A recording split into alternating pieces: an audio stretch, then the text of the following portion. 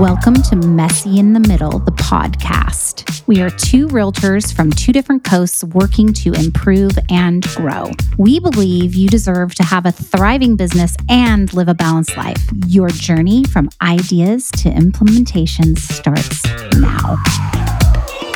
Hey, everybody. I'm sitting here with Brian Yampolsky.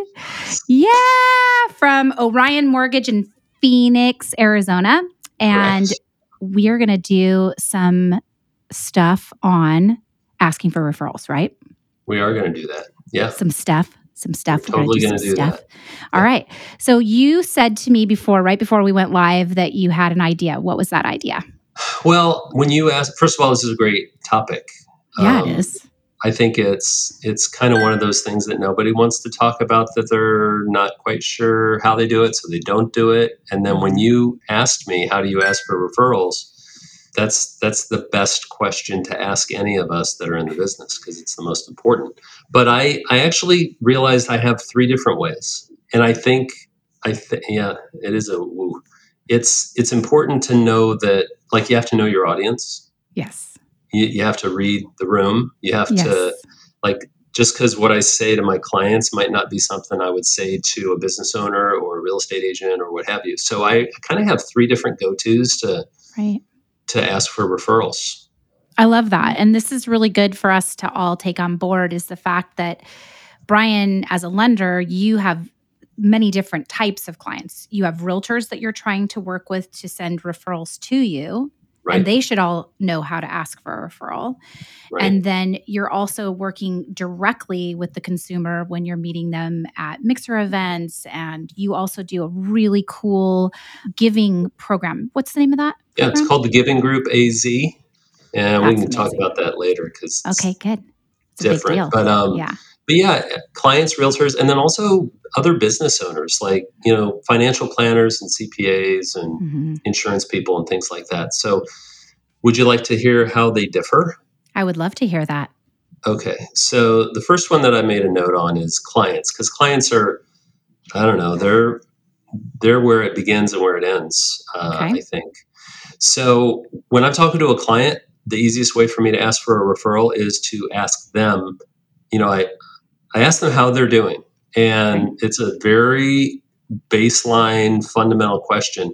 But then I'll ask them how their business is going. Like, whatever they're doing for work, whatever they do for a profession, I'll ask them how their business is going, because there's always something unique to talk about regarding business. Yes. COVID's affected it. Recession stuff's affected it. So usually they're a little more talkative about business. And as soon as if they're not talkative about it, I'll just ask them, has their business been affected by the economy lately? And that's where people will start to say either, yeah, here's my experience, or no, but here's my other experience. And then I use that as a springboard to kind of get into, my business. So if I ask you, has your business been affected at all by the economy? And you say, yeah, it's been a little wonky and it's been a little challenging in this way and that way. I walk right through the door that they open, and I say, yeah, you know what? In my business, it's been a little bit more challenging this year than the last 2 years. And I'll explain to them why. And then I'll say, so, as challenging as it is, I just need to keep reminding my clients like you that if you have any friends or family who could use a good mortgage broker, don't forget about me. That's so good. And what I love about that is it's so incredibly relational, which is how I love to run my business. And obviously you do too, because there are people that just, I see these YouTube videos and on Instagram and Facebook, and they're like, hey, I'm so-and-so and I'm looking for your business. And it's all one way. So you know what? That's a really good point. And I think that whatever way you do it, it has to be true to you. I'm not real good at salesy. I can do fine at having a conversation with someone. So that's how I do it with my clients. Okay. And then if, let's say, the person that I'm talking to is not employed, let's say they're retired or their spouse works and they stay at home or what have you. Okay. So then I kind of tweak it a little bit, and I'll just, same thing. I'll start in a conversation, and then I'll tell them that, well, my business is pretty good. Things are going fine. I've noticed that a lot of my clients, after I'm done working with them, like after I've closed on their mortgage, they need a lot of other kinds of things. They need help in a lot of other areas. Like they either need a pool guy to clean the pool, or they need a financial planner to help them, plan for their kids' college, or they need to set up a trust because they bought the house and they have 3 kids and they want to make sure it's set up correctly. So, I'll just go right into, the next time either you or one of your friends needs one of those types of services, I know a lot of really good people, and I would love to connect you to some of the good ones.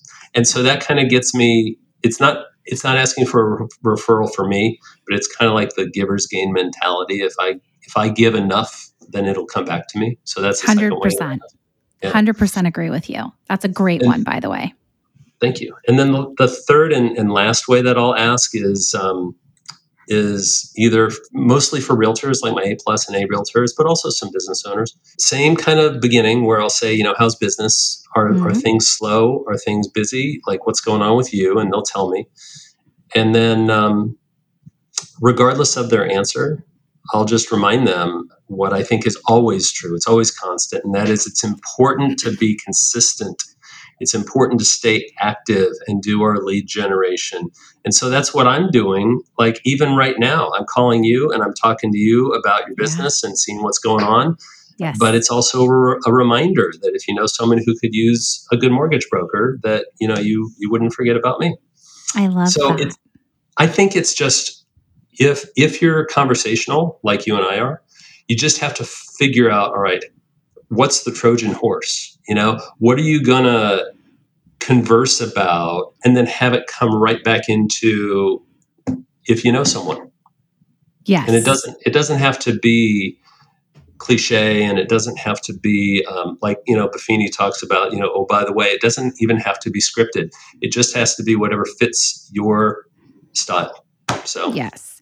I love this, and it reminds me that the more you listen, the more you learn.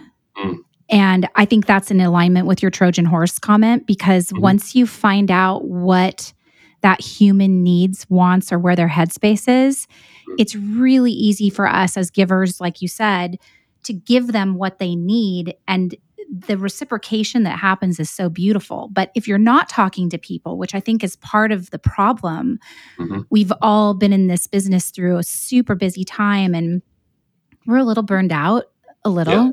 And so we're just kind of coming back on track. But this is the most beautiful time to be talking to your clients. It's fourth quarter. There's a ton of things to talk about, and Mhm. there's a ton of great information to give, and in the same time ask for referrals. So I love your 3. They're great. Well, yeah, thank you. Those are my 3. I was also reminded by, do you know Adam Coe in Chandler, Arizona? I don't. He's a Buffini agent. He's been in it a long time, and he and I have been friends for a long time. And he, shared something with me about a week ago, which is kind of, fresh in my mind. Okay. And he said that he was at a different conference where they talked about, they gave the example that, you're trying to connect with your database of clients. Mhm. And your clients, any one of your clients probably knows a dozen real estate agents. Mm.